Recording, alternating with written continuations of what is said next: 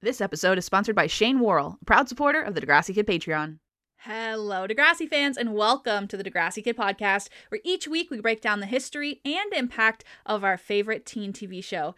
I'm Jocelyn, and this week I have a question for you. Have you ever wondered how Joey Jeremiah got his classic style of a Hawaiian t-shirt and a fedora? How Spike did her hair like that every single day, or what it was like for the young actors when they got recognized in real life? Well, today we're going to find out. I reached out to Judy Shiner from the Degrassi Classic series to talk about her time on the show. Judy worked so many behind-the-scenes positions that if you saw it on your TV screen, she's probably the one who put it there.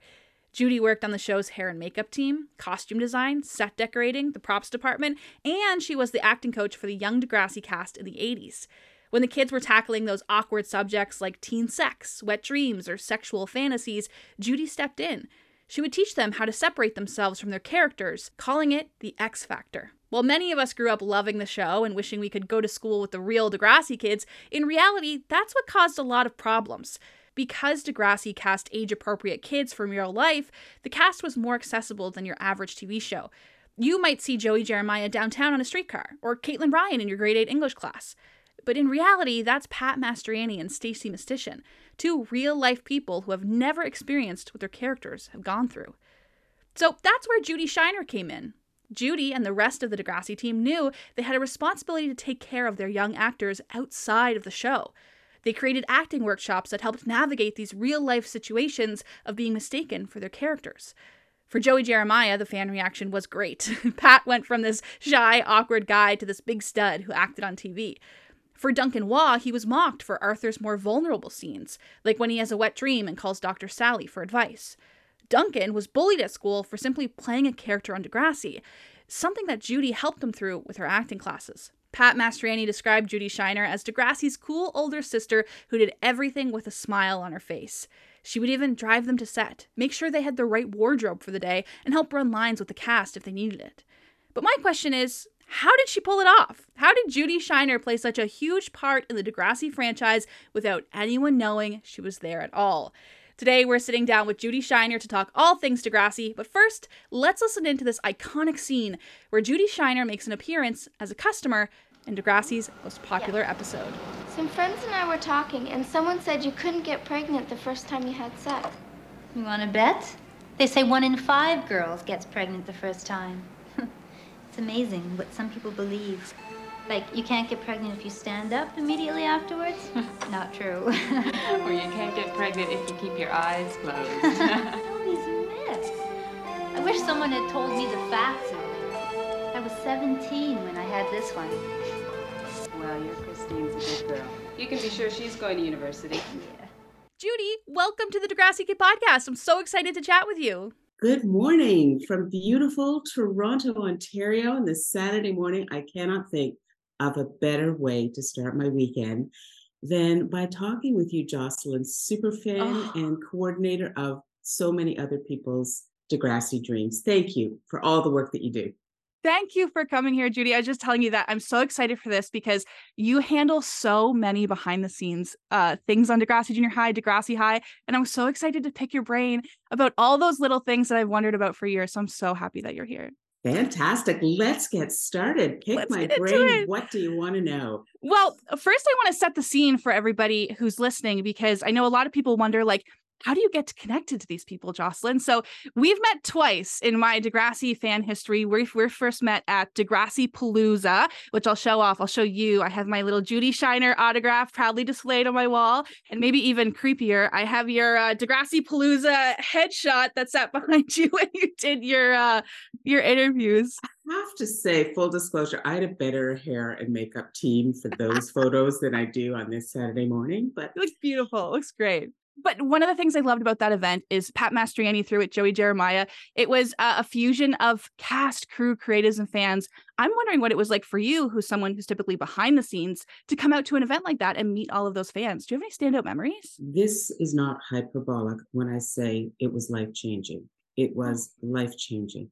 Because when we started Degrassi, and I hate to acknowledge this, no internet. So our connection with the fan base was through live events, through letters, Sometimes people came when we were filming. We had little crowds when we were filming around. But the internet, of course, has exploded all of that into this intimate worldwide connection. And to be in that room face to face with so many fans who have been talking to each other, with the opportunity for them to really discuss with us, share their stories, share their impact, the impact that Degrassi had on them with us. It was incredible. And as I know, you know, because you've been at these events, to see everyone together who's so passionate about the same thing and who's so curious and who knows the whole Degrassi story so intimately, it was very, very powerful for me to be at that event. I could not stop talking about it when I got home. Oh, I love that. And I thought it was so special that Kit Hood got to come and be a part of that, especially so many Absolutely. years later. That was one of my favorite moments because Pat had organized it so well. He had all of these moments where you could meet different groups of people. And I was like, I know who I want to meet. I selected the group with Kit Hood, Yan Moore, Catherine Ellis, yourself, Michelle Goodeve, who's Miss Avery was there, Mr. Radish was there. Yeah. So I got like 15 uninterrupted minutes of just sitting with this talent. And it was such a great time. And that's the memory that stands out for me, that when I came back, I said, look at this group of people that I got to hang out with and meet. And I loved that. And I have to say, for us, it was so much fun because I hadn't seen a lot of the kids. We've been in touch. We've never stayed out of touch. But to just like be riding down an elevator and then see some cosplay kids dressed up as moments from the series, we couldn't believe it. The detail, the commitment, the observation, it was fantastic. It was fantastic. I remember we had a Luella janitor was there. Yeah. I specifically remember the two people who dressed up as Melanie and Kathleen tied to the flagpole in grade 9. Absolutely. They got all those little intricate moments, which I loved. Yeah. The second time that we met was last year at Linda Schuyler's book launch, which is why I really wanted to talk to you now, because that book came out a year ago and I got to work on the publicity team for it. So I love talking about the book, but I really wanted to pick your brain now because we kind of got a glimpse into how your story is represented on Degrassi, but I want to kind of get the more behind the scenes and walk us through all those different things that you touched on the show. So the first question I have to kick us off is, how did you get started on Degrassi? How did you get connected to the show? Well, I'm going to put this out to all of your listeners and viewers. I did not know that the kind of job that I do now, or the kind of job I was hired to do on Degrassi, existed. I didn't know. It was just one of those stories about networking and connection. So I studied theater at U of T, and Sari Friedland was related to a friend I went to high school, and they were together actually at a celebration of life for someone who had passed away, and they're kind of talking. And Sarah said to my friend, we're starting this new kids show. Do you know anyone who could lead workshops? And my friend said, Judy Shiner, because I'd been doing this for the Toronto Board of Education. So I initially came onto the show to train the kids. I never thought I'd do art direction or wardrobe or any of that stuff. And I met with Kit and Linda, and they asked me to come up with a proposal for a 6-week training, extended audition period so that they could find their wonderful repertory group. Wow. I put together a proposal. We did that 6 weeks, and they said, how can you fit on the show? And I said, well, I'd like to direct the show from here. And Kit was like, I don't think so. Maybe. And I was a 25-year-old kid. I'm like, but isn't this going to be my next step to stardom? And he said, why don't you do wardrobe? And I thought, wardrobe? What do I know about wardrobe? The answer was nothing, but I sort of learned on my way up. So It's always really worth it to network with people. You never know where conversations are going to lead. And there is no way in the world I could have applied for this job. I simply didn't know it existed. So Talk to everyone. If you have a dream, research, network. Yeah, you'll find it. You'll find it. That's what I learned, because last year, this whole crazy thing happened where Degrassi is a show that helped me come out of the closet. And I met the actor who played that character who came out. And we stayed in touch for years and years. And then this opportunity came up where Linda wanted to do a tour around the Degrassi locations and have someone tag along with her for these videos to promote it. And it just so happened this actress was like, I know this huge super fan, Jocelyn. Why don't you get her to do it? And then that spiraled into I worked with Linda on her social media team. And a secret that I'll tell you is I'm actually going back to Toronto in 2 weeks, and Linda Schuyler's hosting my 30th birthday party. Isn't that crazy? Wow. Just because that is crazy. Talked to the right people 10 years ago. It's a very parallel story to the one I told. You're enthusiastic, you follow your dream, you follow your passion, and eventually, hopefully the stars align in certain scenarios, and it's great. And it just falls into place. She has really told me about you, Jocelyn, over the years. She just said, like, I'm going to have some context. And I checked you out through Pat, and he's like, oh my gosh, she's amazing. She's amazing. Oh. So a very good reputation in the community. That means everything to Yeah. me. Judy, before we continue our chat about Degrassi, I want to say a huge thank you to some very special Degrassi fans. I'd like to welcome our newest member, Blaze, to the Degrassi Kid Patreon. It means so much to me that you've signed up to support my podcast. And a thank you to Shane Worrell for being our sponsor today. Shane is a big Degrassi fan all the way from Australia. Shane noticed that in Degrassi Junior High, Wheels is wearing a sweater from an Australian football team, and he's determined to find out where it came from. But for now, let's get back to our conversation with Degrassi's Judy Shiner. I do want to tell you about one thing in terms of the background. Please do. By the time I got there, by the time they had their initial funding in place, there's something called a Bible. Do you know what that is? Yes, the show Bible, but please explain it for the listeners in case they don't. Okay, so they do a Bible for all shows, and it is the document that you go back to again and again. When you're developing a series, you come up with the storylines, you come up with the characters, and then you do backstories of those characters. It's just in your head at this point, and you're trying to find references. What does this person look like? Who are their parents? What would they wear? What do they pack for lunch? What are things they love and don't like? So you do that for every character. You try and put friend groups together. This is all on paper, of course, so we haven't seen how it manifests in real life. Yeah. You talk about, what are themes you want to exhibit? What's the physical space of the school? What do people's homes look like? What are ideas we want to explore? And you put this all down in a massive, comprehensive document. And then when you're trying to get funding, you have that Bible and you do different pitch documents to the various funding agencies. And you have this very dense Bible, really, all there. And when you're having questions, once a show is up and running, any show, you go back to the Bible and it's there. And then you add it, things evolve and everything. But by the time I started on this series, that Bible was in place. So I could go and I could see what they thought was in Joey Jeremiah's locker. And I do the same thing today in commercials where they come to me with sort of their idea, a lookbook, a mood board. And I'm responsible for taking what someone has put on paper and then trying to figure out how do we actualize this in real life. And it's a very exciting process. But I do want to say, before I joined the show, that Bible with Yan Moore did it, Kit, Linda, we may have had other creators, but those were the main three. Maybe Catherine was involved in that. So that was our Bible. I gotta try to find that at the archives and go through it. It's there somewhere. It's a huge document. Very exciting. I can't wait to go through it. Well, that transitions into my next question. I want to ask you about wardrobe specifically because you're responsible for building Joey's signature style, his Hawaiian t-shirts, his classic fedoras. I know Pat has shared that photo of you from the 80s holding the shirts up in front of him. So when it comes to a character like Joey and you're building his style, what are those things that you're looking for? How do you make those decisions before we even see the show get made? So that would have been in the Bible. They were trying to think of what's a way a character could flip the bird to authority figures around him. And of course, when you wear a hat, that's the kind of thing that, sort of thumbs your nose to authority without being against the law. And fun fact, when I was in high school and Annie Hall was very big, I can't believe I'm admitting this, I actually wore a fedora to school and a tie and a vest because Annie Hall was very popular at that time. And I was called down to the principal's office, the vice principal's office, and he said, you can't wear that. And I said, is it in your rules? And he said, take it off. It's disrespectful.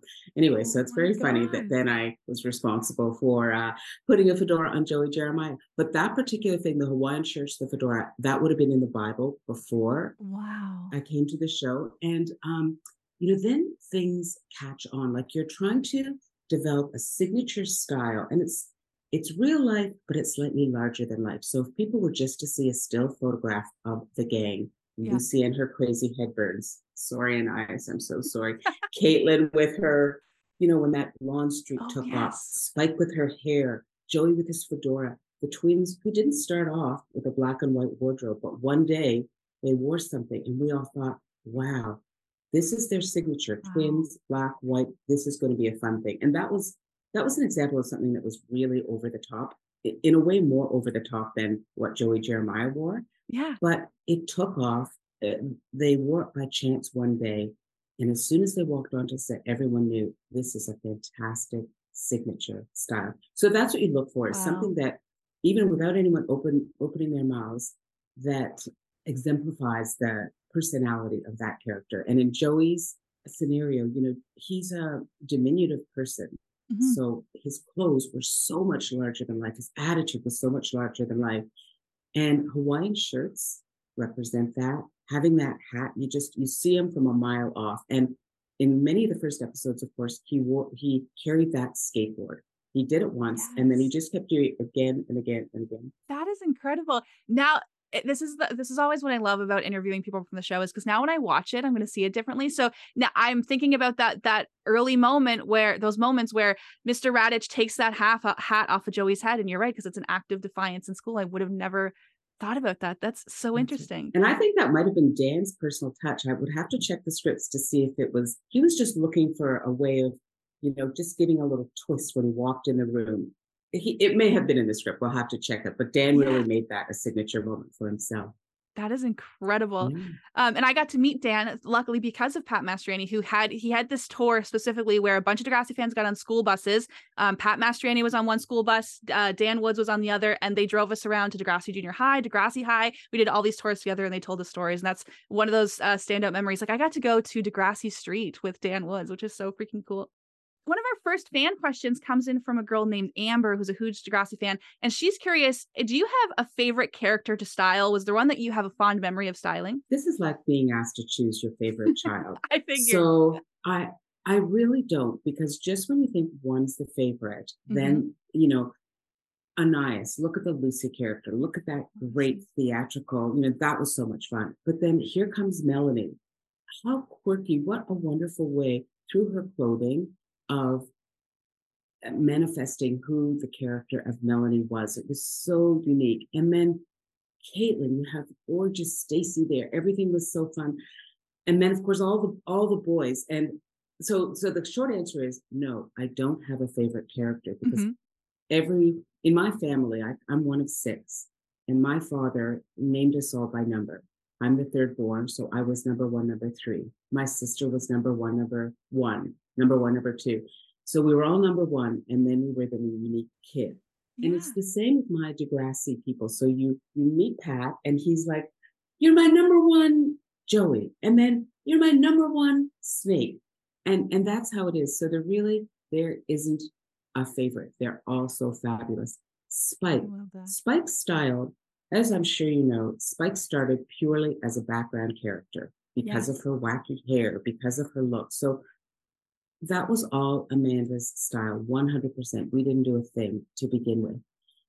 And I didn't create that, but I was so enamored with the style, the energy she brought, both from her amazing hair, but also her clothes. So I can't claim that was my favorite because it was really, I was a fan of what she was bringing to us. So there wasn't a favorite. Do you have a favorite? Oh, I understand how you say that it's hard to choose, because even as a fan, it's hard for me to choose because I think fondly back of Joey's fedoras and Hawaiian shirts, but then I also loved that little touch with the twins. I agree that it's hard to pick a favorite. And every time I watch an episode, I think, oh, this is the one that I love the best. And then the next episode comes and you love the next one. So I get how it's difficult to choose. Look at Duncan with Arthur, just like, so it didn't matter what we put on him. We put very plain clothes on him. But he was at that transitional physical part that all adolescents go on. Yes. You put what is a neatly ironed shirt on Duncan Waugh, the character, and suddenly he's all schlumpy, falling apart, messy. It looks like he just pulled it out of a big laundry pile. So that was charming in its own way. Yeah, I totally agree. I love that. We also had another fan question come in from Mike, who's a big fan of the Kids of Degrassi Street. Were you at all involved with the Kids of Degrassi Street? Any insight about Kids of Degrassi Street at all? I didn't work on it, but funnily enough, the person who did props and wardrobe, Lisa Goldenberg, is someone I went to school with. I wasn't close friends with her, but I knew who she was. And I had to stand back and give my respect to the people who at that point had way more experience working in television than I did, the original Kids. Yeah. But Kit and Linda made it very clear for me they weren't just going to give those roles to Arlene Lott or Stacey Mistician, who've been on Kids. They wanted to make sure that those kids could really transition with the audience and tell the adolescent stories, which are very different from the kids' stories. So so interesting. We started off with the agreement, blank slate. You have to prove yourself to be appropriate for the Degrassi Repertory Company. If for DGH. Yeah. That is so interesting. And then before we talk about the acting workshops, I really want to get into those. I'm curious if you could paint a picture for us, because now wardrobe departments, you have these big buildings with racks full of clothes. They're all brand new. Can you tell us what was the wardrobe department physically like back in the days of Degrassi Junior High? It's so embarrassing, but I'm going to be honest. So I was handed a system. I didn't question it. I just did the system. Mm-hmm. Do you know what a milk crate is? Yes. Okay, people used to store their record collections. So we had a giant construction of milk crates. So there were probably 40 milk crates stacked. Wow. I can't do my math here, but 42, what's for like 6 high, 7 across, taped together. And every kid had their name on a milk crate. Oh my God. I am not kidding. This is just so embarrassing. There were no racks. Nothing was hung up. At the beginning of the week, everyone brought their own clothes from home, because for actor rules, you are allowed to ask actors to bring their own clothes. So they brought a certain amount of clothes. I coordinated them and I put them in the milk crates. And we broke it down according to the screen days. So say an episode took place over 4 days of the week, Monday, Tuesday, Thursday, Friday. Monday would be called day 1. Tuesday would be called day 2. And when we wanted the kids to change, the AD would scream out, "Change into day 3." And everyone would go on their handwritten list and say, "Are you in day 3?" Because during the course of a day, a shooting day, your first scene might be day 4, close. Your next scene might be day 1. Then we're back to day 3. Then we're doing exterior, you're back to day 1. And that's how you shoot it. So you're changing throughout the day. You're not wearing the same clothes during the day. Yeah. So physically, what it looked like was a big, huge fit together. It wasn't messy. It was neat, but it was in these milk crates. There were no racks. There were handwritten lists. People had to look at their lists. And then as the show went on, when we started to come up with these signature looks, we realized, of course, Pat Mastroianni didn't own a single Hawaiian shirt. So then I started to provide all those clothes. The twins, they owned one black and white thing, but once that look took off, I provided all the clothes. Anais had a couple things of her own, so they started with their own clothes, and then I ended up buying the clothes. That's so interesting, because I know a lot of fans, the show feels so real. It is so real. They're wearing their own clothes. So a lot of fans are curious. We're always curious about like how does it work to have a wardrobe department when they wear their own clothes? But you basically had this cubby system of day 1, day 2, day 3. That is so smart. And so I think reflective of junior high school, of how they really organize things in the school. So I think that's so interesting. And it's coordination. Like, think of things, I can't think of the episodes off the top of my head, but where someone's clothes get damaged or where you're walking in the rain. So you can't have one shirt. You have to have 10 of those shirts. Right. When they wear their own clothes, maybe they're wearing their own jeans, but I'm providing 10 of the shirts. There's all sorts of special effecty things where you just have to have multiples of something. Or when we started doing the Zit Remedy, all those kinds of shirts, we created those. And then, for Gourmet Scum, we printed a bunch of those. And then we thought, wouldn't it be fun to do what happens in real life, which is even if the Gourmet Scum doesn't make an appearance in that episode, of course, kids are going to wear those costumes. And we also thought, to make a textured background, you have to think of what kids are doing in their real life. So that's why if you look in the background of the scene, you'll see cheerleaders walking through the scene that have nothing to do with the storyline. You'll see someone who we know after school, they're running to their ballet or their dance class. So even though they're not a character in the foreground, in the background, you'll see someone carrying roller skates, carrying their dance outfit, carrying gym stuff, because we wanted to give the texture of a real junior high. So we would think, what would people in the background be running off to that has nothing to do with the A-line story? Isn't that interesting? That and if you is look so closely, interesting. yeah. And you always think about that. Once you get all the foreground stuff done, you have to layer and texture the background. And if you look at sitcoms, what makes sitcoms feel fake? There's never that textured background. You always have the characters you're paying attention to. There's hardly anyone ever in the background. There aren't those layers. And that's why Degrassi feels so real. I love that. And I think another element to that too is when I'm thinking about the cheerleaders, I remember Colleen Lamb is one of the ones who wears the Yes. cheerleading outfit.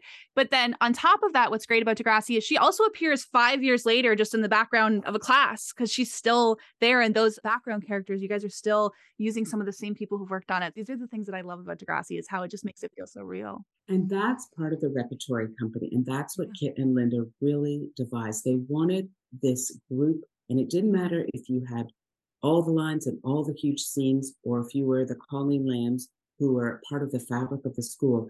They didn't want people to just disappear. I mean, think of your own school experience. You have those same kids. You're there with for 10 years. You might never talk to them, but then you look at your school picture and there's Vivian. She's in the background the whole time. And then every once in a while, maybe she'll say something and it's like, oh, hi. Yeah, I remember you.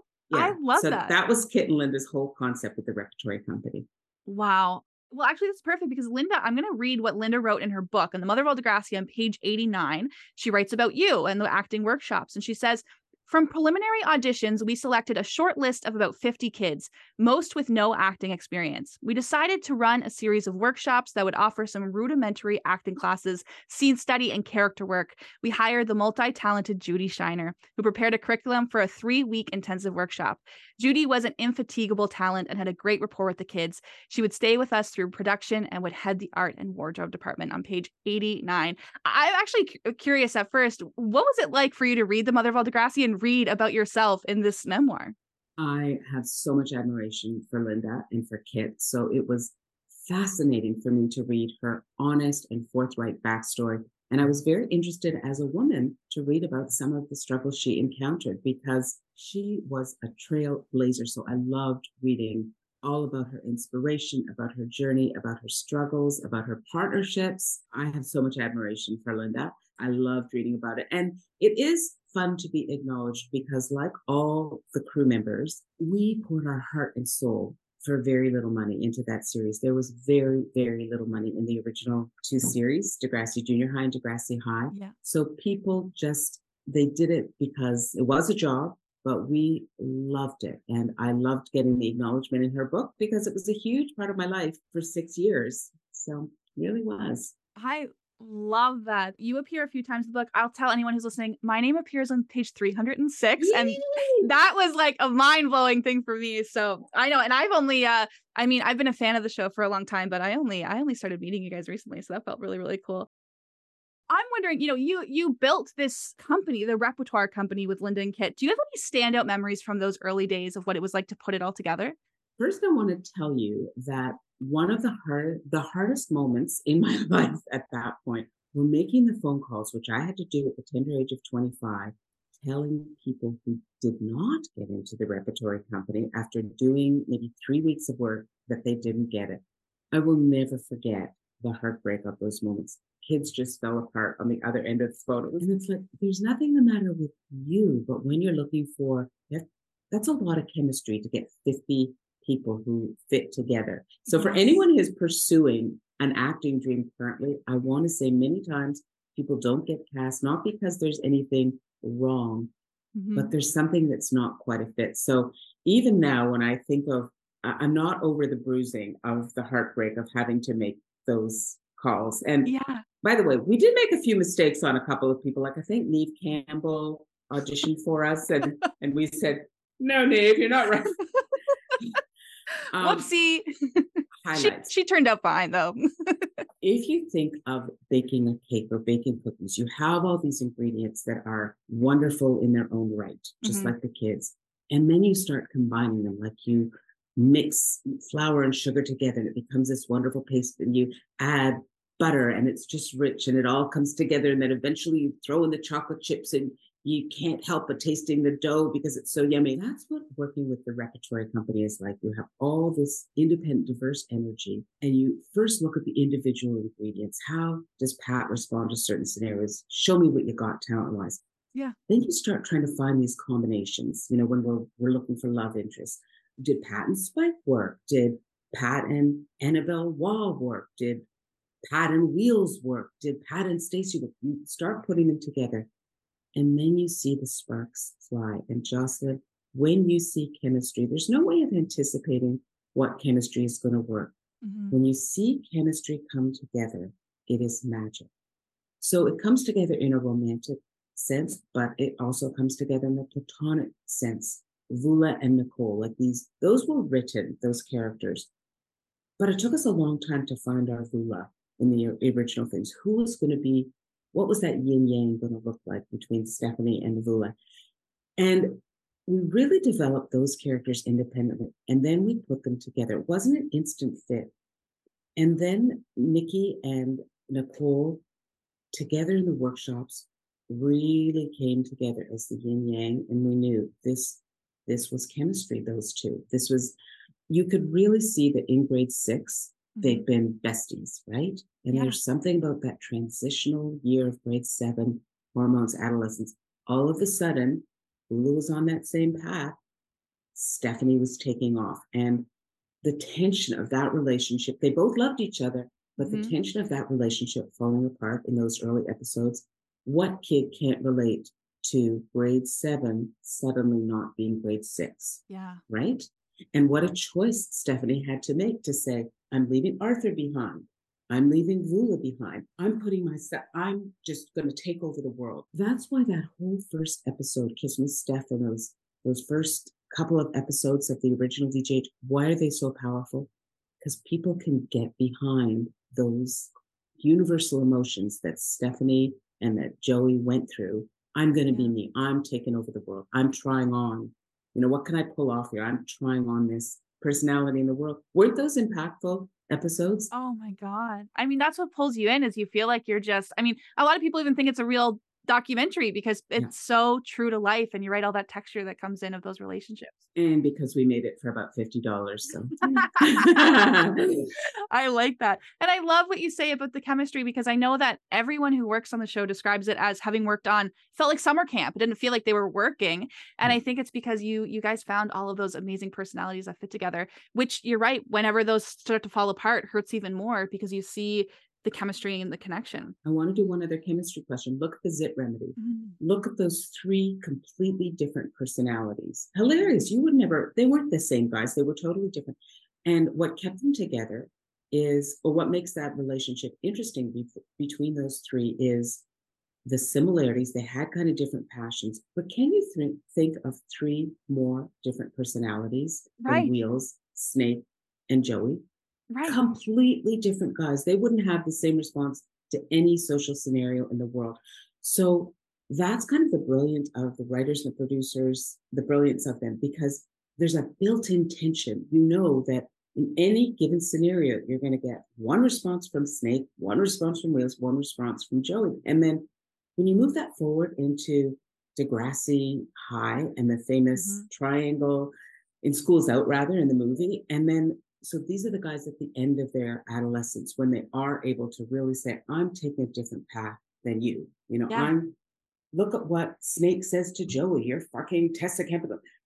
I mean, that could have happened in grade 7 if he had the guts. You could tell he was waiting to tell Joey off in the very first episodes of DJH, but he wasn't mature enough. But by School's Out, he's not taking it from Joey anymore. Oh, this is so interesting. I'm so excited to go back and watch the show and look for it, like really notice these things, because they're there, but they just feel so natural that you don't even think about them as an intentional piece of these things they're building up.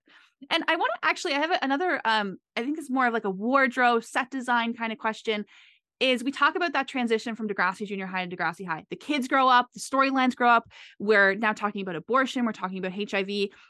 Whenever you get the note as the art director of, okay, now the show has to grow up with them, what does that look like on screen? What decisions are you making to help the show grow up? So one of the wonderful things that Kit and Linda did, and Yan Moore, is they listened very intentionally to the kids. And for a storyline and for our audience, we had to keep the kids at a certain level during Degrassi Junior High. And then when we knew we were transitioning to high school, the kids themselves, both the actors and the real kids and the characters, were dying to transform into a more mature high book. So like the kids were ready. I want to stop doing this. I want to stop doing that. Please give me the chance to this or that.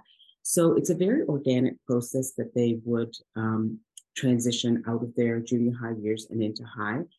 So we did the research. We said, as we always did, you put together a mood board, you listen to kids, you look at their rooms, you pull pictures and references from wherever possible, and you think, what's the difference? What would you do as a 13-year-old? What would you do as a 15-year-old? And then you literally look at every little bit of their room. What's the color? Like, for instance, say a kid has a pink room that the parents won't let them remodel because it's their childhood pink. So you still have to deal with the pink, but maybe you're hanging posters up or scarves up, or, we had to acknowledge that the parents of these kids wouldn't let them just totally have a new room. Who does that? No parents gives their kids a budget. So we wanted to stay authentic and have little bits of childhood peek out.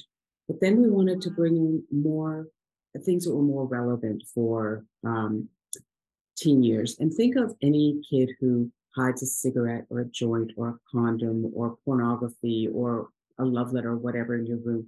I mean, we always have these stuffed animals, these very childhood things. People are having sex in their bed. There's a condom, and then there's a little teddy bear. Yeah. So you always want those layers, which we all have in our real life.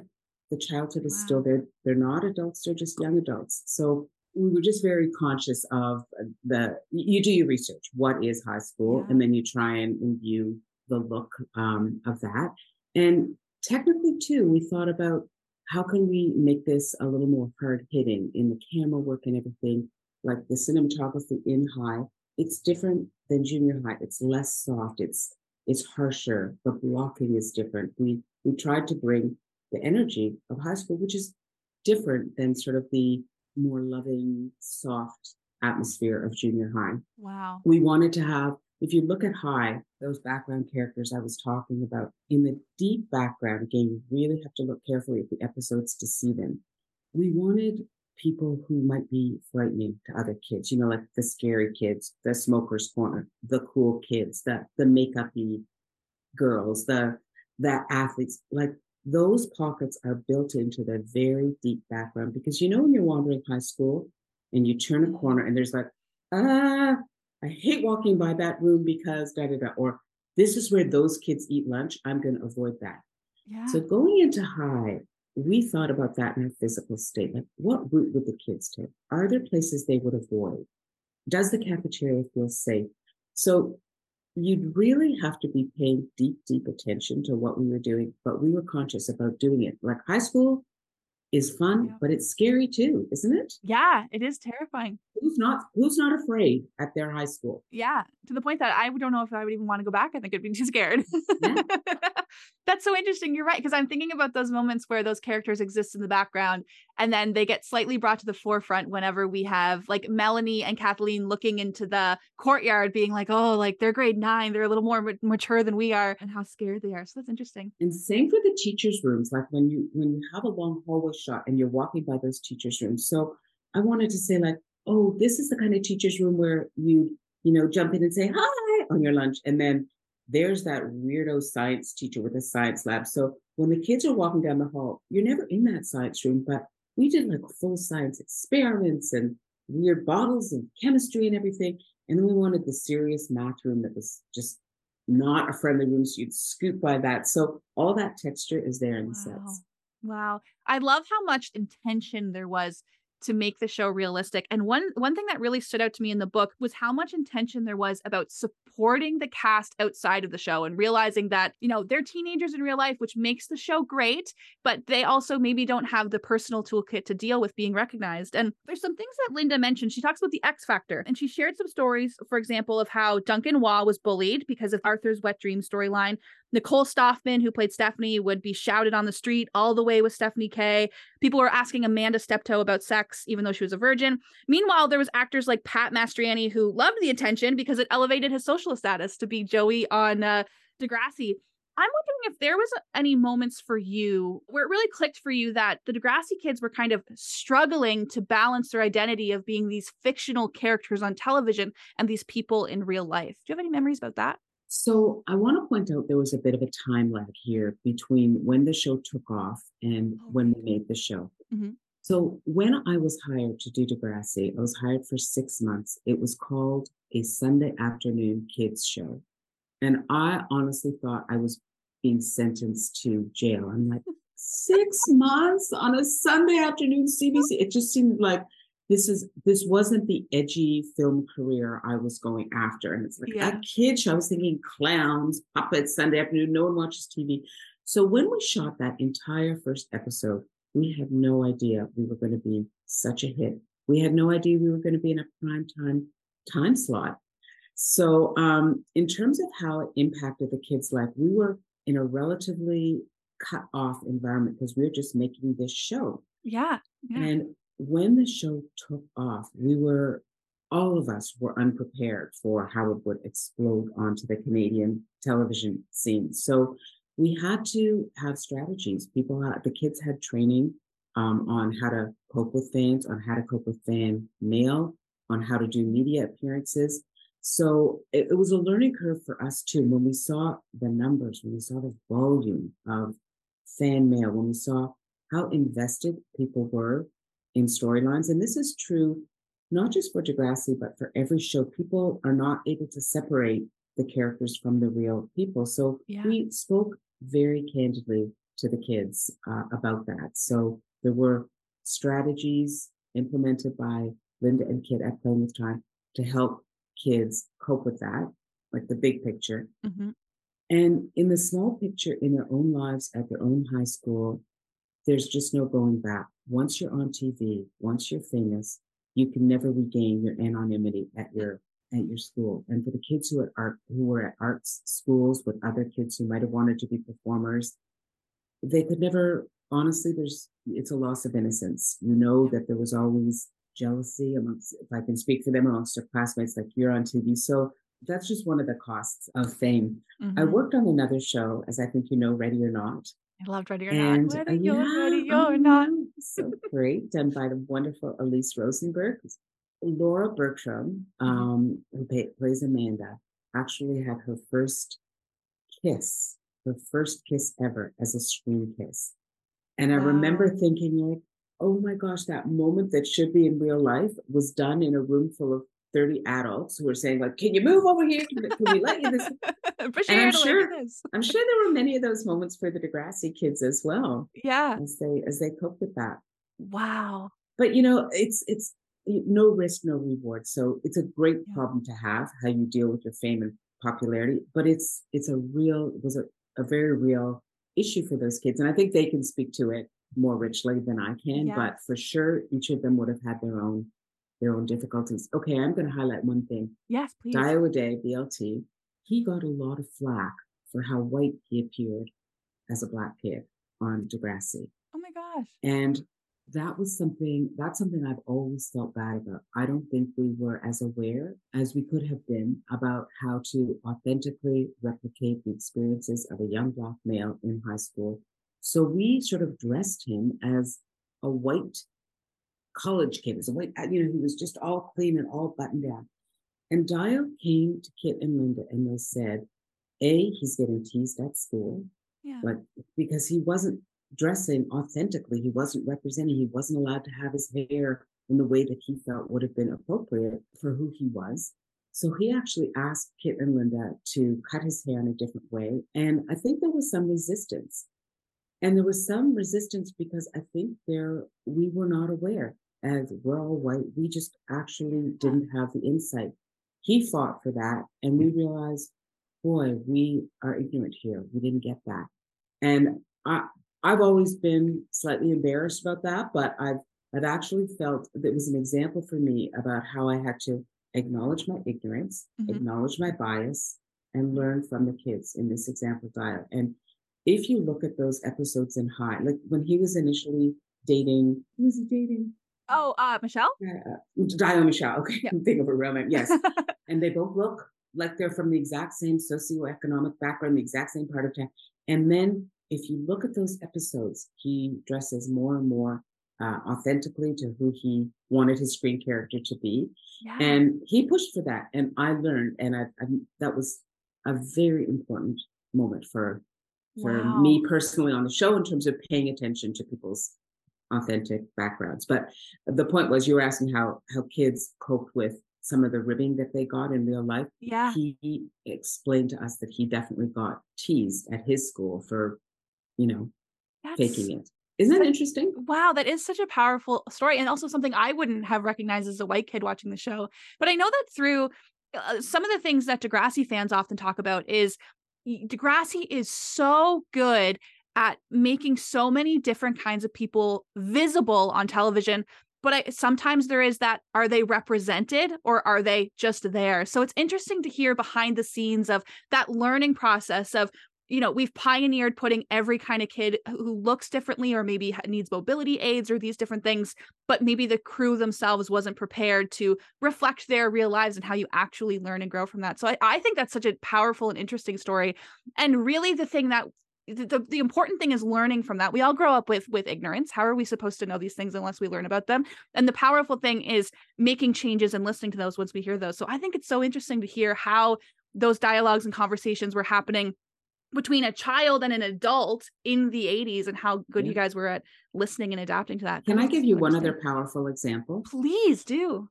We were, of course, one of the first shows to really deal honestly and authentically with HIV/AIDS. It was a very, very scary time. If you think of how when COVID happened in 2020, we didn't know, was this virus going to take over the world? Yeah. When HIV and AIDS happened in that initial wave. So first of all, I lost many friends early on. I was very aware and active within the HIV and AIDS community. I definitely knew what was going on.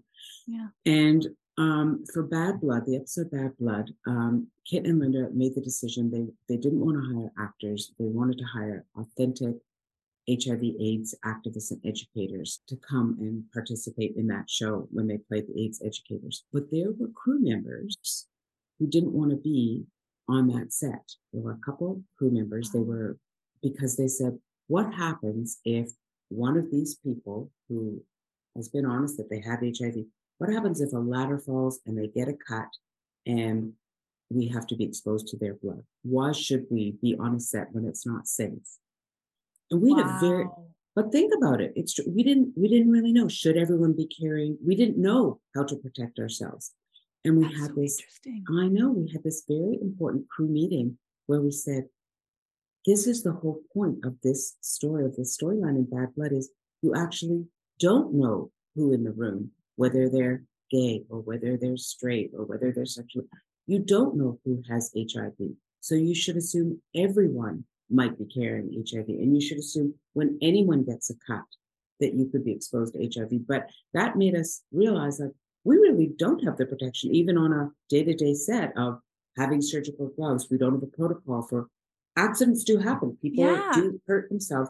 How do we deal with it? So it was like life imitating art in that way, where we realized we had to actually listen to that storyline of Bad Blood, where you would never expect the Darren Brown character you just wouldn't think he would be a person you could expose yourself to HIV.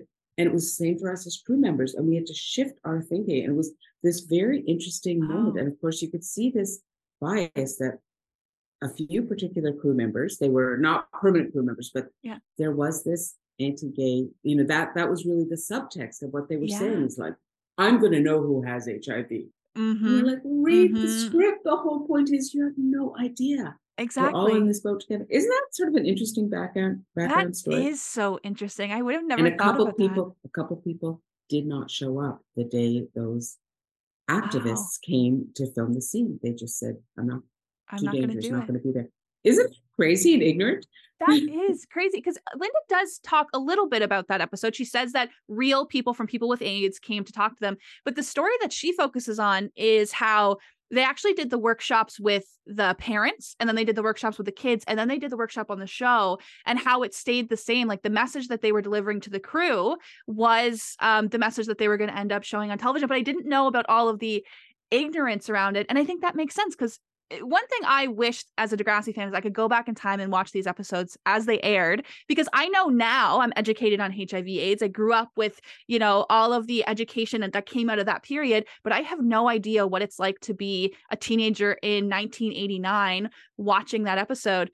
And I know when I connect with adults, that's the episode. Spike's pregnancy, the Zit remedy, and Dwayne's HIV episodes are the three things that really stand out to them because of how true to life it was of confronting those biases. And I'll always remember how this conversation started with having those kids stand up in class and shake each other's hands, and then everyone who shook hands with Snake now has HIV/AIDS, and how accessible that is to kids to really learn how that can happen. And in real life with HIV, I have to say, I remember where I was when I found out about HIV. It was we read about it in National Enquirer at U of T. We were having lunch, and it said like weird gay disease killing gays, something like that.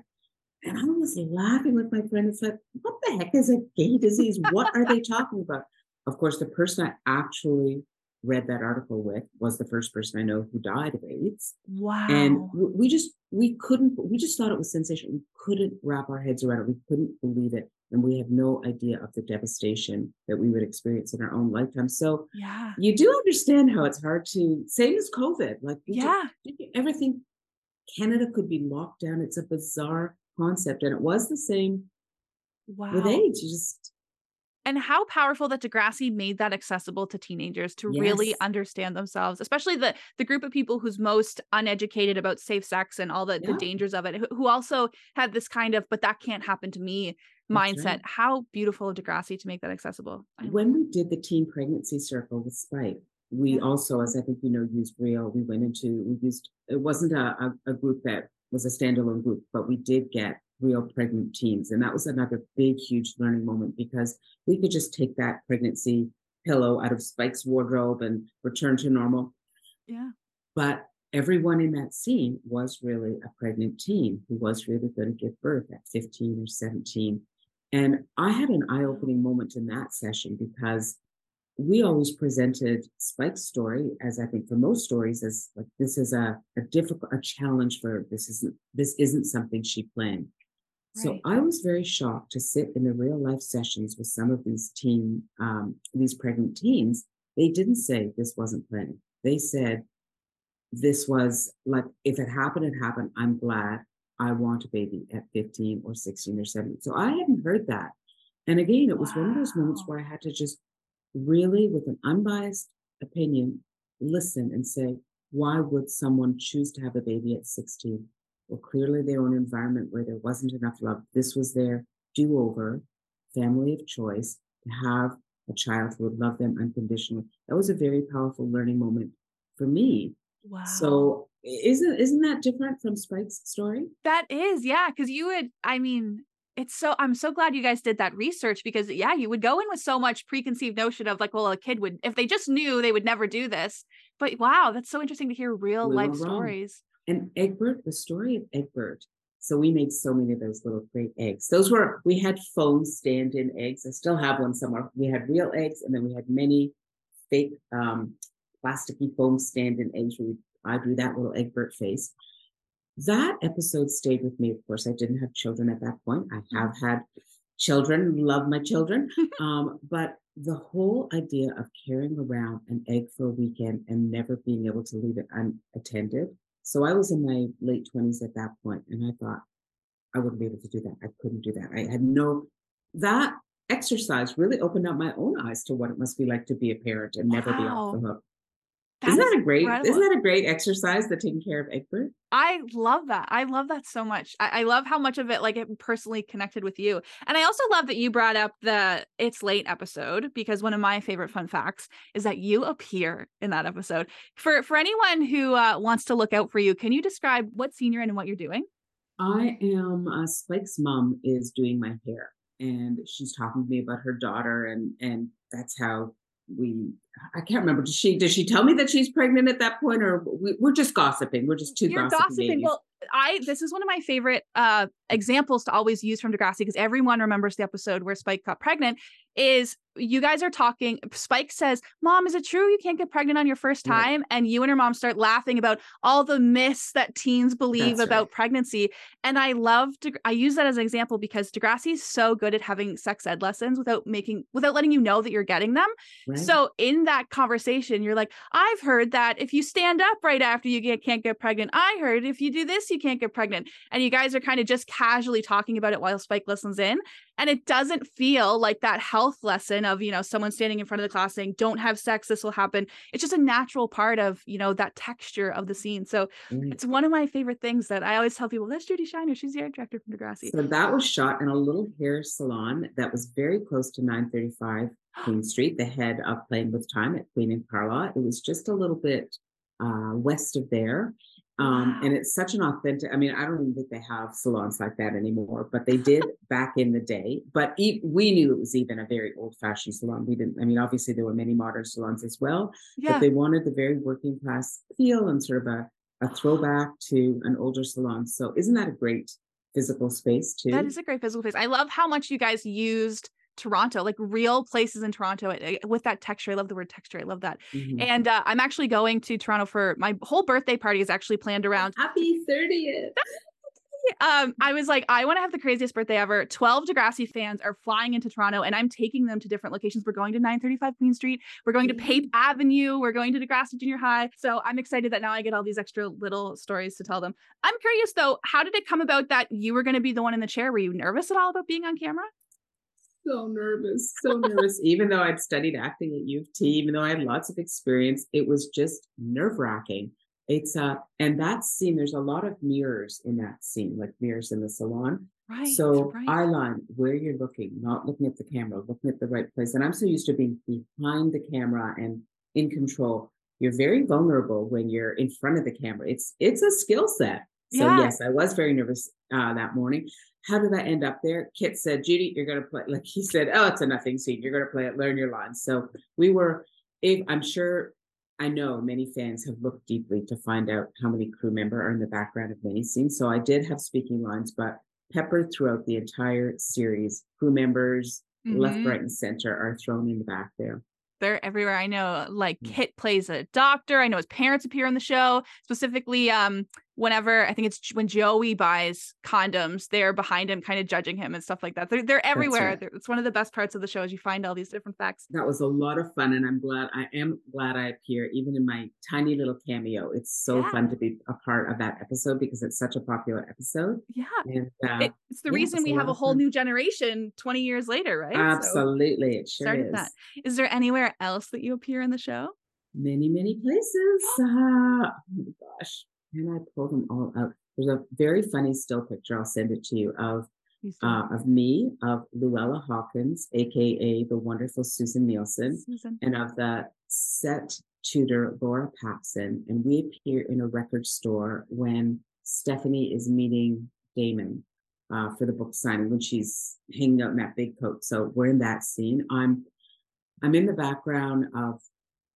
I would have to actually go and figure out the names of these episodes, but I know I'm pushing a pram in the background of one of the Spike storyline scenes, pushing a baby. This is something interesting. Kit, of course, is from England, and he was a little bit older than me. So I'm 10 years older than the kids.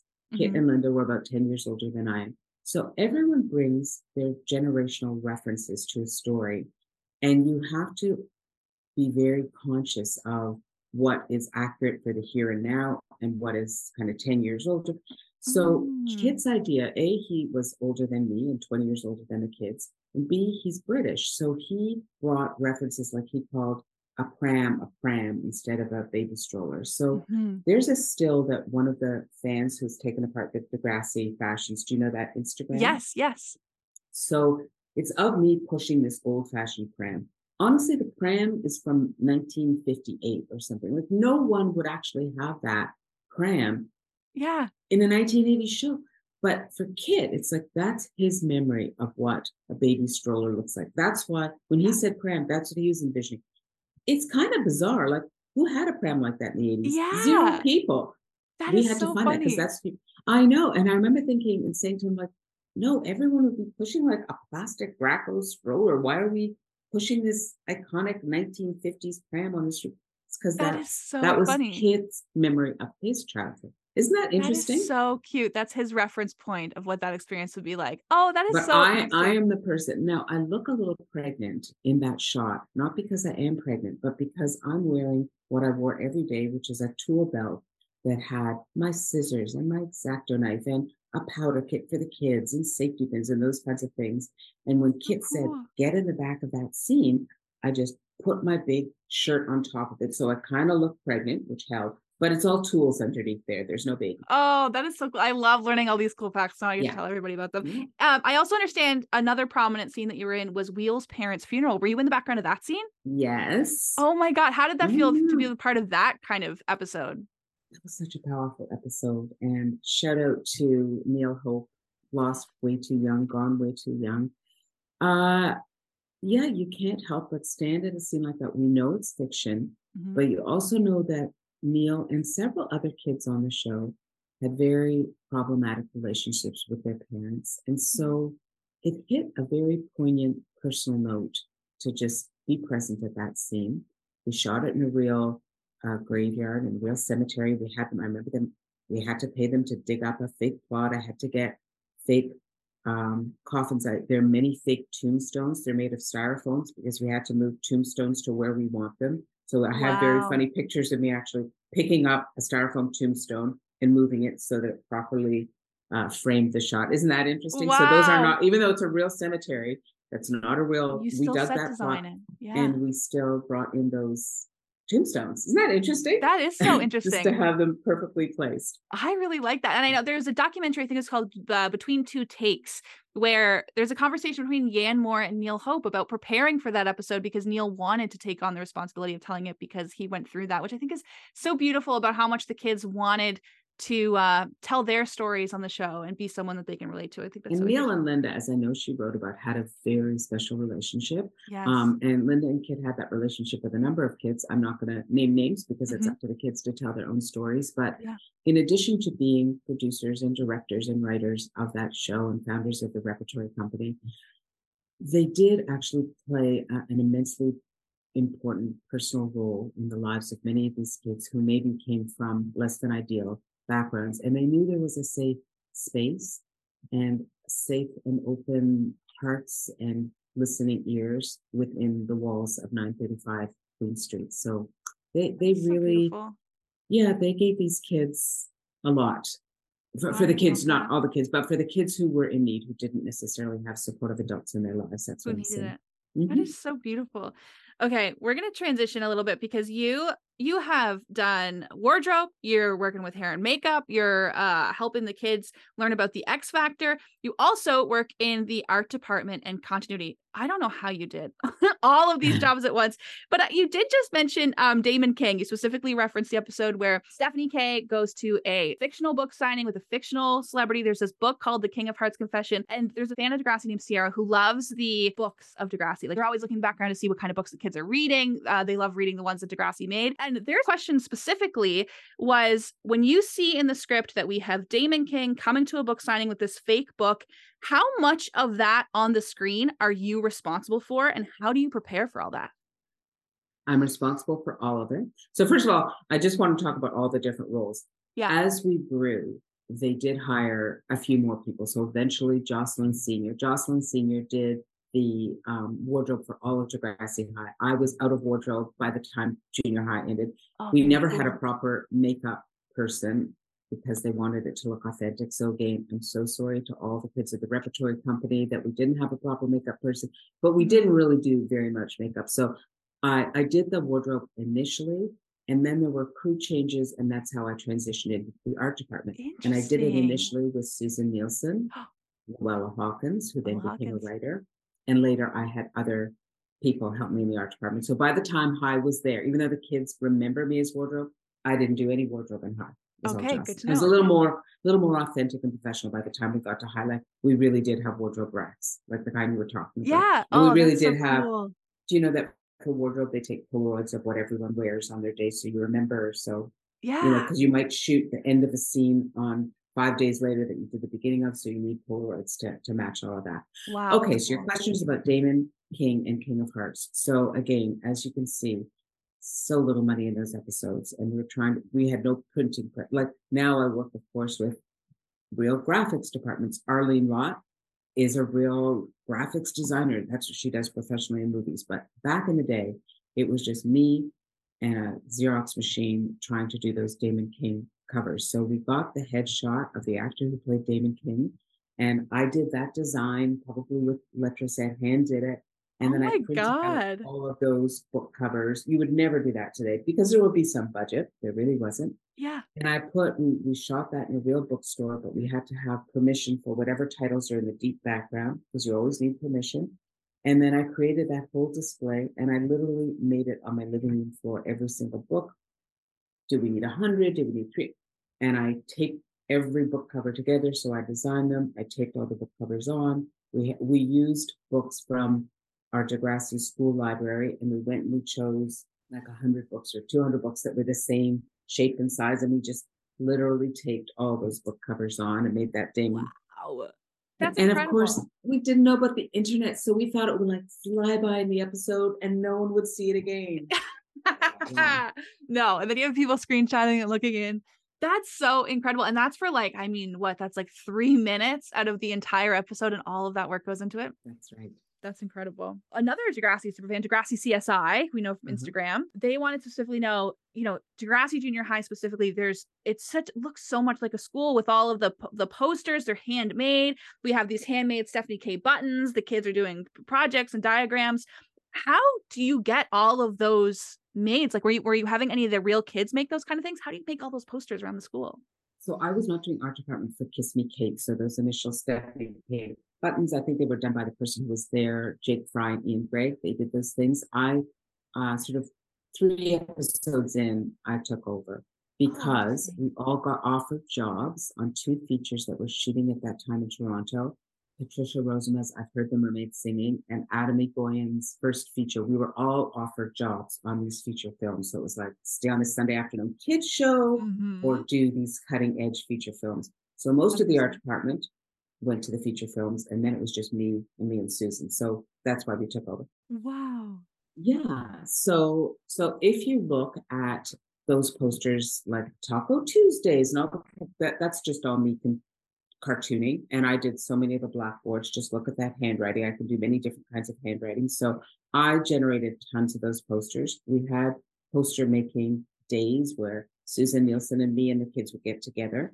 And at the end of every school year, we had contacts within the Toronto Board of Education, and we'd make appointments and we'd go around to schools and we'd say, for art collections that haven't been picked up that kids made, can we have some of those art pieces? So every year we went and we got a treasure trove of real, not so much the posters, anything that's a printed poster, we had permission to use on the show. Yeah. Anything that's a handmade poster, we made. And all the other artwork, if we didn't make it ourselves, they are collected real artworks that we had, because you walk by and it's like a bulletin board presentation. Yeah. So we made those bulletin boards, but we used real authentic artwork, but not necessarily from the Degrassi kids. They were made by other kids, many different schools. Wow. I would feel so cool if I was like, that I made that. That's mine for my school. That is so cool. And even today, I work exclusively in commercials today. And lots of times you're in a kitchen and you need kids art on the fridge. You can see my signature style from those posters there on Ready or Not in commercials today. Yeah. I love that. Is there any props that, I know you talked about Egbert, is there any props that you kept with you that mean a lot to you? Yes, there are. So when Gick and Arthur did the sea creatures, that little packet, I have one of those. I love that packet. And I remember I remember as a kid, do you know what sea creatures are? Do you know this little? And I remember I'm still, even at my advanced age, mesmerized by the concept that you could open up this powder and like, what are sea creatures? I love that. And I remember as a kid looking at those great seahorses and thinking, is it possible that this powder is going to turn into those seahorses? So I had so much fun designing that little envelope. Swamp sex robots. I love the Damon King stuff. There were so many fun props to do. One of the episodes, the one with the science fair, that episode came back just after we had a summer hiatus. And we would always do jokes to each other on the crew about what the sets would be like. We'd always say, yeah, well, next week we're going to do like a science fair, because we knew we weren't really going to do a science fair because it would take weeks of work. Yeah. But in fact, we came back from our summer holiday one year and Kit and Linda said, in this episode, there's going to be a science fair. And it shot in about 4 days. And I thought, they're just kidding. And then I read the script and there's a science fair. And I said, Kit and Linda, how can I, do you know I mean, you've done science fair, right? In high Yeah. school. The amount of, there's no way I can't, how can I pull this together? How can I do it? So that was one of my most challenging episodes because for any kid who's done science fair, it represents weeks of works and those trifold projects and authentic Yes. stuff. We went into overdrive. We called every school we could think of, do you have any leftover science fair? And then we went and we researched a bunch of science fair to make that exploding volcano, to have that bulimia thing. So we created, some of them are better, some of them are authentic, many of them we just made up. And I pulled many all-nighters to get that science fair together because I had to do it in about 3 days. Isn't that crazy? Because you're right. Because I was thinking science fair projects, but anytime they talk about the science fair and any other scenes, it's one kid holding a diorama being like, this is my science fair project. But I never even considered when you're actually at the fair itself, you have all of those projects that you're responsible for. And you have to walk through, and they all have to look like the kid has spent 6 weeks for the biggest mark of their science class. Wow. I never even considered all of the work that goes into that. And you also want stuff that's dynamic, like, the science things that foam over, or I remember we got dry ice, and dry ice only lasts so many hours. And again, I can't emphasize enough, for Degrassi Junior High, the budget was so low. So to spend like $50 in dry ice to make that volcano, Wow. steam, it was like, That's huge. the dry ice is running out. The dry ice is running out. Get the shot. That is incredible. I love that. Yeah. And I know in terms of budget, I know so many of the Degrassi kids talked about they would physically move sandbags around and they would physically help out because it was like an all hands on deck kind of show. So that's so interesting to hear all the ways that that's reflected. Okay, actually, I have a memory from Degrassi Palooza. Specifically, they were introducing everybody, and they kind of had a quick Q&A where some fans could ask questions. And I remember you specifically talked about what it takes to build the perfect frame on television. And then half an inch outside of that frame is lights and cameras and a crew of people trying to make it run smoothly. And I know throughout this interview, we've learned that you've been responsible for art departments, you've done hair, makeup, wardrobe. I know what you do when it comes to building up to the show being shot. Was there anything you were responsible for once that camera is rolling? This is now your job? When we first started the show, we didn't have what's called video assist. So now I would never be on a set without video assist. It's when you see in real time what's in the frame. So what would happen is you would, the DP, Phil Earnshaw, would run through a shot, and then I'd ride on the dolly or whatever, looking through his camera lens to see what was in the frame. And then during the second season, I think we got our first video assist where we were actually able to see in real time. Oh my God. Yes, you're responsible for everything that appears in that frame. Is there something that doesn't belong there? Is there a weird shadow? It's not the same as continuity. There's always a continuity person. Yeah. But every head of department, whether it's lighting or sound or wardrobe or costume or art, is responsible for their own continuity, and you work in conjunction with the continuity person. So was there anything I was responsible for? Yes. In every shot, it's your responsibility because the director's paying attention to the performance to ensure, was what I promised would appear, did it actually appear? So it's there, like if you're shooting King of Hearts, the whole book, the whole book display is there, but did it actually appear in the tape? Or would it help if I moved things over just an inch, or if she walked a little bit closer to here or there? So when you're looking at a set, you can see everything with your eyes, but it doesn't necessarily end up in that frame. So that's what I was responsible for ensuring. And of course, there's all sorts of continuity things, like, again, say someone has a rip in a costume or a splatter of something. You might be shooting part of that scene on the Monday and the rest of that scene on the Thursday. So I'm responsible for saying that's consistent. Let's say you're shooting someone walking on a second floor hallway in Degrassi High, and then there's a scene where they continue in the cafeteria. Right. You'd be shooting those scenes on 2 different days, potentially. Right. So you're responsible for making sure that it's consistent, that the continuity is the same. So even though there's a continuity person who's comparing their Polaroids saying, is this the same? Is it the same? I'm also responsible for that. And then thematically, you're trying to always do things that support the storyline. So is what's in the background supportive to the storyline that's in the foreground? Did it appear? Can I move it over so it's actually in there? There's one particularly obvious thing. It's Wheels is walking along Queen Street and the word home is in a storefront. I can't remember which episode it is. It's in one of the later Degrassi High seasons. But we wanted that notion of home to appear in a display in a background window. So, and it also was a source of light. So I know that he walks by this storefront.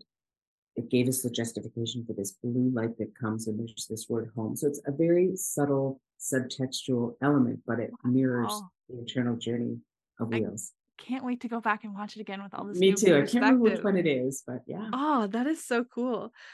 We have one more fan question that came in from Nicholas, because as we know, Degrassi High ends with Schools Out, and then it comes back several years later with Degrassi: The Next Generation. Was it ever a possibility that you might come back for that? Were you interested in it? Was it an offer? Anything like that?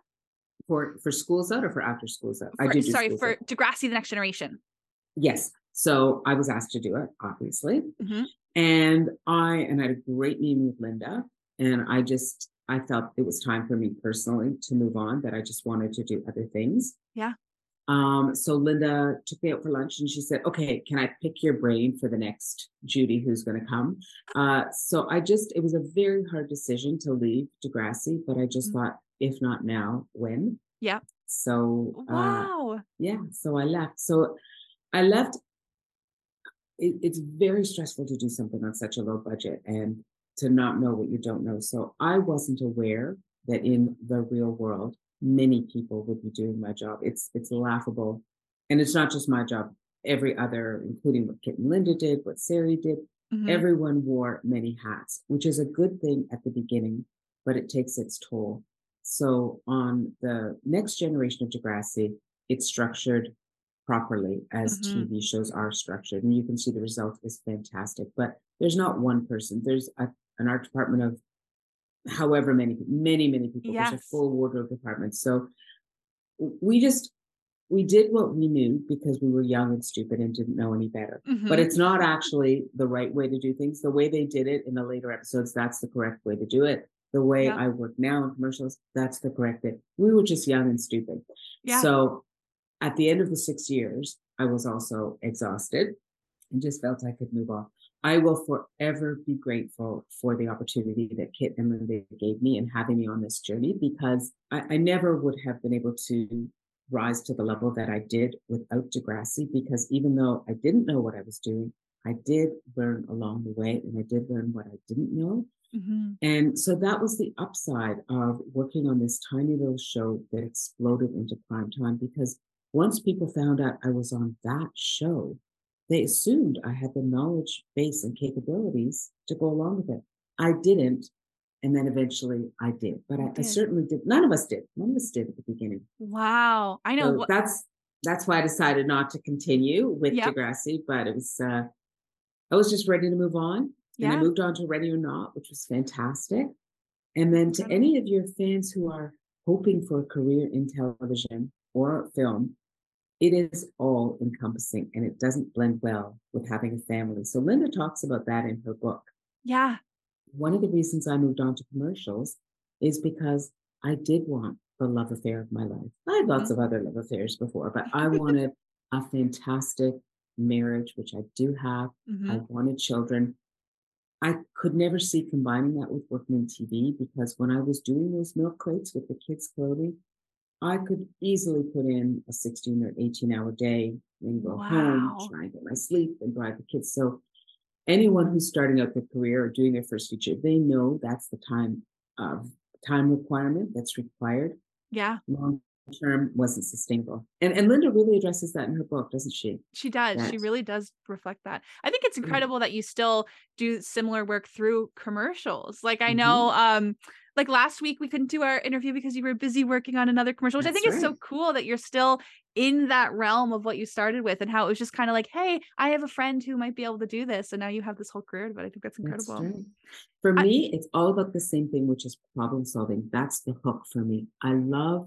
It's like the clock is ticking. You get a whole bunch of elements, ingredients that you have to deal with, and then you have to solve the problem in a very specific period of time. And that just ignites my brain. I love all the challenges of problem solving, whether it's for a series or whether it's for a 30-second commercial. I love So that. that's why I love doing what I do. It's a great play Yeah. box. And you never know what your next day is going to be like, which must be I so never know. exciting. You don't know what's Yeah. coming next. That's amazing. I have a few wrap up questions for you. Okay. One of them is, if you were ever tasked with writing your own Degrassi memoir, what's one story that you would have to tell in that memoir? I'm sort of going to answer that in a broader sense. It's about dreams, really. The big story is that dreams can come true. Kit and Linda had a dream to create something, and they did. I had a dream to work in a creative industry with supportive people. That was my dream. I wanted always to have my brain on fire, to be living in an arts world, working a creative life, working with great people. That dream came true. For the repertory company, those kids believed in becoming actors, whether it was just on the one series or becoming big and famous. So when people ask, can dreams come true? I look at my experience on Degrassi. Dreams can come true. I spent 6 years working on this incredible show with incredible people, telling impactful and life changing stories. And because they live on through people like you, through the internet, through fan bases, 30 plus years later, that's a dream come true. So that's sort of my big takeaway from my involvement with the Degrassi experience is you don't know necessarily the road that will get you there, but dreams can come true. Dreams can come true. And I know some advice that Linda Scott gave me was tell people what your dreams are, because if you let people know what you want to do, you're more likely to make it happen. So, and the second component of that I just want to emphasize is the importance of storytelling. So I grew up, I was exposed to lots of literature. I had incredible parents, an amazing mother who had books throughout our home. I worked my way from one end of the shelf to the other end of the shelf in our school library. I was a voracious reader. I was told stories growing up. My mother actually read stories to me and all of my 5 siblings every single night in the summer, every single night. So I grew up with the power of storytelling.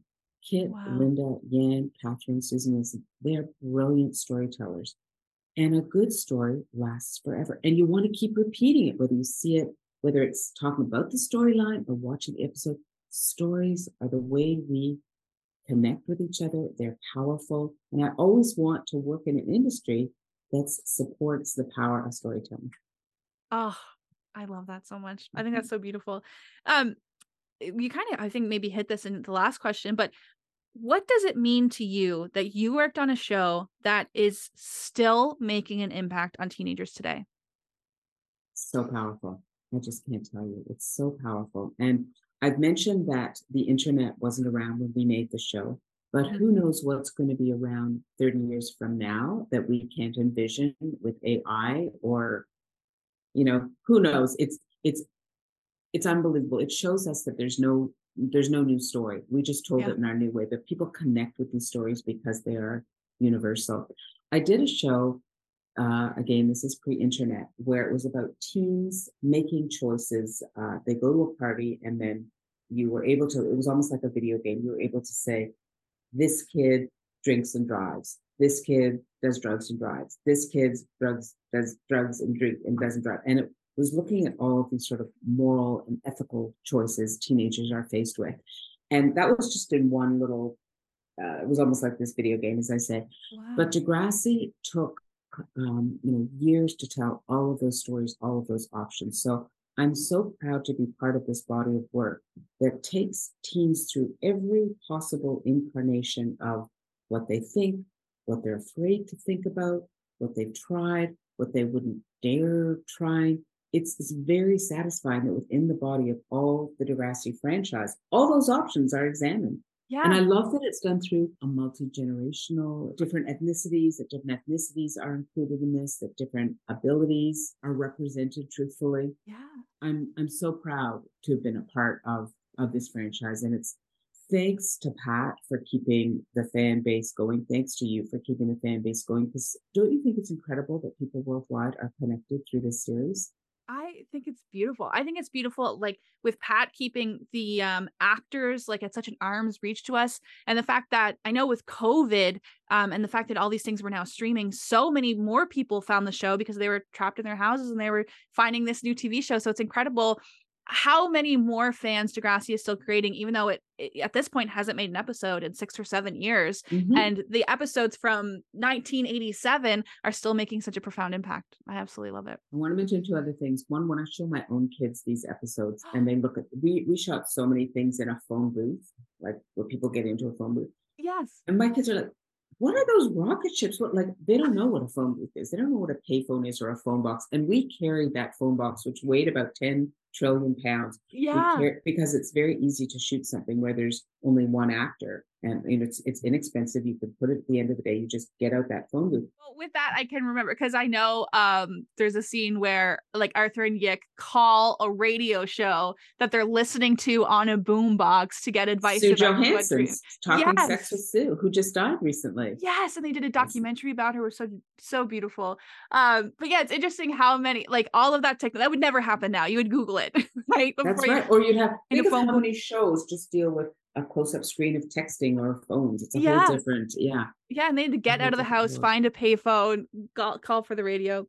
There is one fan who submitted a question. His name is Shane, and he actually helped me do some research for this episode. He's from Australia, and I'm sure you've probably been asked about this jumper. But in Degrassi Junior High, specifically, It's Late, which is the episode you appear in. That's right. Wheels, who's played by Neil Hope, is wearing a Footscray Bulldogs jersey, which is based in Melbourne, Australia. And his question is this. Do you recall the jumper? And more to the point, do you know whether the actor Neil Hope chose it from his own wardrobe? Did someone give it to him on the show? Do you have any history about this jumper and how this Australian football team got this little shout out in Degrassi Junior High? I do know exactly how it got there. He's going to be so excited. I know. So first of all, have you heard the concept Easter egg? Do you know what an Yes. Easter egg is, right? So it's a Yes. little wink, wink, a shout out to the fan base. We've always had a huge fan base in Australia. So this was a little like wink, wink, shout out. I don't think we knew exactly that it was food spray, but we knew that it was like a niche Australian team. Wow. I think I was just tasked with finding a sporty kind of shirt to put on the Wheels character. And I'm like, here's a sporty kind of shirt. We had no idea it would take on the life that it has. This comes up at least once a year in my Australian, God. I know, in the Australian media. And we do some interview about how the shirt ended up there. So I don't think we knew exactly what the small organization was, but we did know that it was a wink, wink. And it was kind of a random shirt that I found. I think I thrifted it, to be honest. Oh my gosh. I thrifted, sorry kids, I did thrift a lot of that clothing, but with our little budget, we thrifted a lot. Here's a sporty thing. It ended up on Wheels. We found out the Australian connection, and then it became this fantastic acknowledgement for our Australian fan base. Thank you, Shane. So a lot of those clothes were thrifted, and we're so glad to have the Australian fans. And it was it's so much fun when we get asked that question from. It's been on a number of radio and TV shows. That one shirt. Who knew it would live on? Is that incredible? That's so funny that a wardrobe you thrifted so many years ago still continues on to have this life. I wanted to talk a little bit about the connection that we currently have between cast and crew. Again, this is a shout out for Pat to organizing it. I, of course, saw the show as a professional person working in film and what it meant to me in my 20s and early 30s. Mm-hmm. But the kids have a different experience because, of course, they were in their early teens and mid-teens. And so I had a different role for them in their lives. And it's been incredible to stay connected socially, which we have the whole time with all of these kids, because, as I'm sure I don't have to tell you, the power of witness in one's life, someone who saw a conversation, who was witness to a particular kind of professional or personal relationship. You know, it's powerful over the years when you can surround yourself with people who will witness to whatever you are going through, good, fabulous, and bad. Yeah. So for us to get together, which we do at least once a year at Pat's, and share our lives now as adults, and many of the kids have kids of their own, it's so rich that we knew each other back in the day, or back when this, or back when that. Witness is very, very important. And the ongoing relationships we have with the cast and crew just fortify. That's so beautiful. I know I saw the pictures recently because they opened Kidhood Lane. So I saw you guys there in the classic. Arlene made the cake with the Degrassi Street sign. And I look at those. For anyone who hasn't checked Arlene's cakes, check out her Instagram page. Check them. And her pies. Oh, and she made Degrassi Street sign cookies for Degrassi Palooza. Oh my God. They were delicious. But I know that when I see those pictures, I feel so lucky that with Degrassi Palooza, we got in on that. Like, we got to hang out with you guys as you do your little annual meetup. Yeah. And I'm so thankful for it. And a lot of the stuff that I have came from Pat. Like, for example, I think with the big sign I have of you, that was part of like a charity auction that they held the end where they auctioned them all off. And that was like, I'm going to get Judy Shiner. So it's very cool that a lot of these things are, I mean, he gave me a, when they tore down the gym, he got me a brick from the school. That was a little present. So how could they tear down that gym? I know. And now it's just, the building is so small, but it's still there. It's so sad that it's so small. But a lot of this collection is owed to, Pat Mastriani and doing all these things for the fans. So I'm very, very excited for it. Well, Judy, those are all the questions I have for you. Thank you for letting me spend an hour and a half picking your brain. These are all the questions I've always dreamed about asking you. And I'm just so grateful that you're open to doing these kind of fan podcasts. Thank you. Keep in touch. Keep the fandom up. Don't ever let these stories die. And I hope that you and all your fan base knows that the relationship between creators and fans is integral in any art form. And it's so powerful and so meaningful. And it's very, very important. And everyone feels it, the actors, the creators, they feel the power of this connection. So thank you so much for giving me the opportunity to speak to you, Jocelyn. And when is your actual 30th birthday? November 15th. About 2 coming weeks. up, girl. It's coming up. And I'm going to Toronto, and I'm going to go to Linda's house, and it's going to be so much fun. It's going to be amazing. And I'm going to see these locations that we talked about all throughout this episode. And now I get to say, well, Judy Shiner said. I get to tell everybody all these fun stories. So this means a lot amazing. To me. Sounds great. Thank you so much, Judy. This was awesome. Thanks, Jocelyn. Happy birthday. Day. Thank you. Bye. Bye.